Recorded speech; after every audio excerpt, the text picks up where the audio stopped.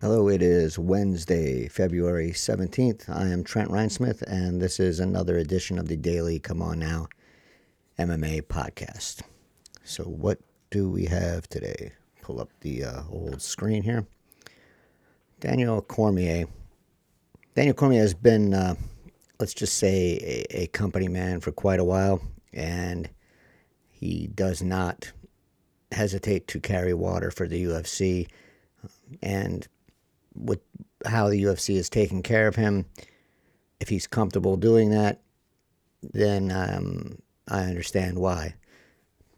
But he recently spoke about his teammate, Khabib Nurmagomedov, and Dana White, and White's seemingly endless pursuit of getting Nurmagomedov back into the octagon, even though Nurmagomedov said he has retired and he doesn't want to be the UFC lightweight champion, and he's not going to fight again. So White's having another supposed meeting with Nurmagomedov in Las Vegas about this, and it doesn't sound like he's going to change the fighter's mind, but yet he's going to pursue this meeting. And here's what Cormier said about that. And as a promoter, you have to do that. We have to understand that as a promoter, you have to get one of the biggest stars in the organization to try to fight. So if there is an inkling of a chance, you continue to press down that path, and that's what Dana is doing. But there's not an inkling of a chance. Nurmagomedov has stood his ground since he said he retired because his mother wanted him to, and he has not budged an inch on that. In fact, he's getting more headstrong and saying he does not want to come back. He said that Poirier should be the champion, and White is just being stubborn because he thinks that somehow, somewhere, some way, he'll be able to make the McGregor and Nurmagomedov rematch. And I don't know how that works out since Poirier just knocked McGregor out, but we know that McGregor gets what he wants and White gets what he wants. So the McGregor side of the equation, the UFC will make happen, and it will make that happen regardless of what anyone else thinks. So, but you don't have the other side of the equation. You don't have Nurmagomedov, and I don't think you're going to get Nurmagomedov. But White continues down this path. He keeps beating that drum, and he's fooling himself even more these days by saying that he thinks that Nurmagomedov will fight McGregor because he hates him so much. But my take on that is, if you're in control of the situation, which Nurmagomedov is, complete 100% control of the situation, and you know this other person wants to fight you and they think they can beat you, and you're in their head, so far in their head, that it's causing them to, obsess. Why would you give that person what they want if you hate them? If I'm Nurmagomedov and I know that I beat this guy and it wasn't particularly close, and that he is quote-unquote obsessed with getting that one back, and I control everything about that situation, why do I give him what he wants? I don't. I don't give him what he wants. And maybe that's part of the equation here. Maybe Nurmagomedov is stringing this along to make McGregor angrier. Maybe Ali Abdelaziz is involved in this somehow, Nurmagomedov's manager. We know he is not one to be above being a little petty. So maybe they're teaming up on here and stringing McGregor along with the, we're going to keep taking these meetings with White, but we're not going to fight you. We're not going to agree. And eventually, at some point, it'll just be all off the table, and Nurmagomedov will once again win. He won in the fight. He'll win in this by just simply denying McGregor and White what they want. It's not often that someone can holds all the cards, and the UFC holds none, and McGregor holds none. But in this case, it's absolutely that sad situation. And so if you have a royal flush, which Habib does, well, you just keep playing that hand until you get all the chips in from the other opponents, and then you show your hand, and you won. Maybe that's the situation. I would like to think that would be the situation, because that would be something that you would do if you really dislike that person. You give them a little hope, and then you crush them. Maybe that's what Nurmagomedov and Abdulaziz are doing. Because if it's something else, it doesn't make sense. But anyway, Cormier siding with the UFC and over his friend in this situation seems a little off to me.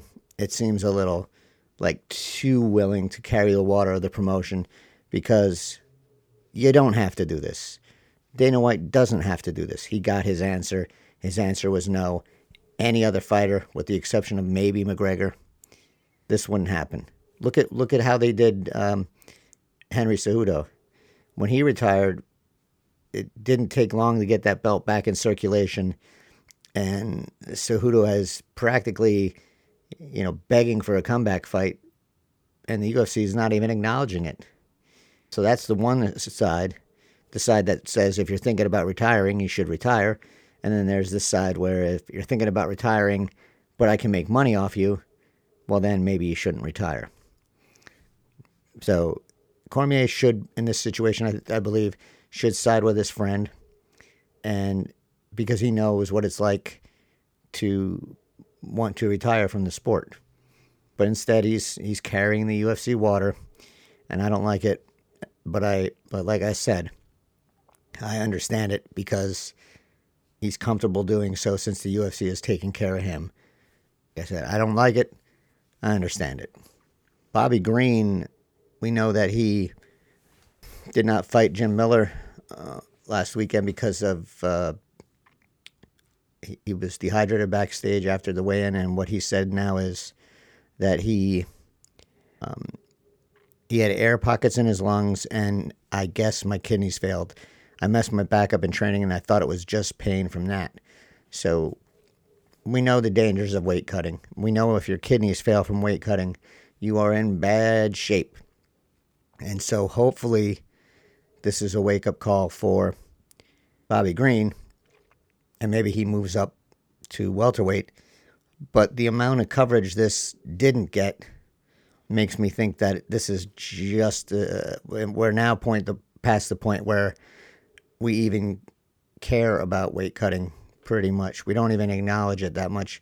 The only story we got on this was Bobby Green had weight cutting issues, had to pull out of the fight. Therefore, he doesn't get paid. Jim Miller doesn't get paid. And then we move on. But should we move on? We shouldn't move on. Weight cutting is a huge issue, and it's damaging to the body. It's damaging to the brain. So why are we back to accepting this? Why is this just a one-day issue in the sport and not a long, drawn-out conversation? Is it because we're sick of hearing about it? Maybe. Is it because we accept it? Maybe. Is it because we don't think anything is going to change? Maybe. Maybe it's all of those things. But if we don't talk about it and we don't keep bringing it up, it's definitely not going to change. And this is one of the situations where fighters have died. It just has not happened in the UFC yet. Do I think it will happen in the UFC? I think the UFC has been extremely lucky, and I wouldn't be shocked, because this is another one of those situations where the promotion pays lip service to something but does nothing to remedy or fix it, because, well, these are independent contractors, and how can we control them? How can we do anything about this? They're just independent contractors. Meanwhile, they do everything else to control the fighters, including through the USADA program, which the UFC pays for, make the fighters give their whereabouts at all times. So don't tell me you can't do something about weight cutting. you don't want to do something, that's a different story. And that's where we're at. So I think this should have been a bigger story. And I'm worried again that this is one of those things where, well, this is just part of the sport. Like the Spencer Fisher story, like Dana White just dismissed that. This is just part of the sport. He's not the first. He won't be the last. Well, the last, what's it going to take to be the last? Death? Maybe. And that should not happen. So hopefully, like I said, Bobby Green wakes up on this, and hopefully we get back to trying to make something a little better than the weight cutting situation we currently have. If you know anything about me, you know that I do not like Fight Night Bonus Program.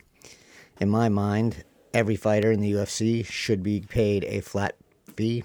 It should be wherever they're at the win and show situation currently, and it should go from there.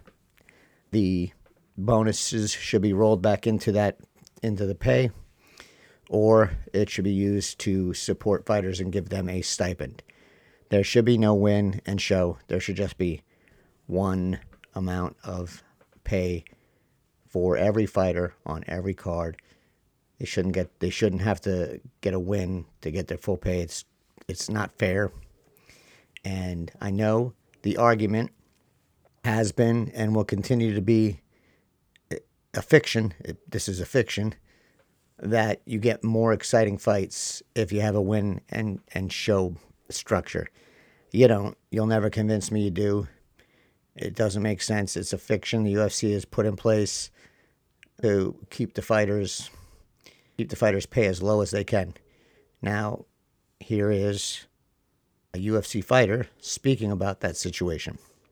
If I win, and this is Curtis Blades speaking about his wrestling heavy style and what he does. He's fighting Derek Lewis this weekend. If I win the exact same way, I would be fine. Because guess what? It's another win. It's a win bonus. I don't know if a lot of people care, but I have a family. I'm trying to feed my family. I don't care if you want me to risk a win bonus, which is $100,000, to stand and bang with a guy who is terrible wrestling. I'm just not going to do it. Unless you defend every takedown attempt, I'm not going to stop trying to wrestle you. You have to deter me, and I don't think Derek is going to deter me. And so here's a guy who's saying the exact opposite of the fiction that the UFC has established. He's not going to make it a more exciting fight. He's going to win any way he can, and being a wrestler against a man who's not a good wrestler, he's just going to take him down, hold him down as long as he can, and when Lewis stands up, he's going to take him down and hold him down as long as he can, again and again and again. And if that fails, then he will try to stand and use his hands to win the fight. But until then, until that failure happens, he's going to take him down and repeat. And if it's over the course of 5 rounds, it's over the course of 5 rounds. Because, like he said, if he wants to get his full money, he's got to win. And if he's going to win, he's going to win by the easiest route he can take, which is wrestling. So don't tell me that the win and show structure makes for an exciting fight. It doesn't. All it does is keep the pay for the UFC fighters artificially low and makes people believe that maybe they'll get crazy and start winging them bungalows for a win bonus. Odds are they won't. It's just not going to happen. It's just not true. So let's get rid of this whole fantasy of win and show makes for more exciting fights. Because this guy here is telling you, I'm going to win by the easiest route, which is wrestling and holding a guy down. So, come on now. Win and show bonus pay structure doesn't do anything but pay the fighters less than they deserve. On that note, I'm going to call it a night. I'll be back tomorrow. Until then, everyone stay safe.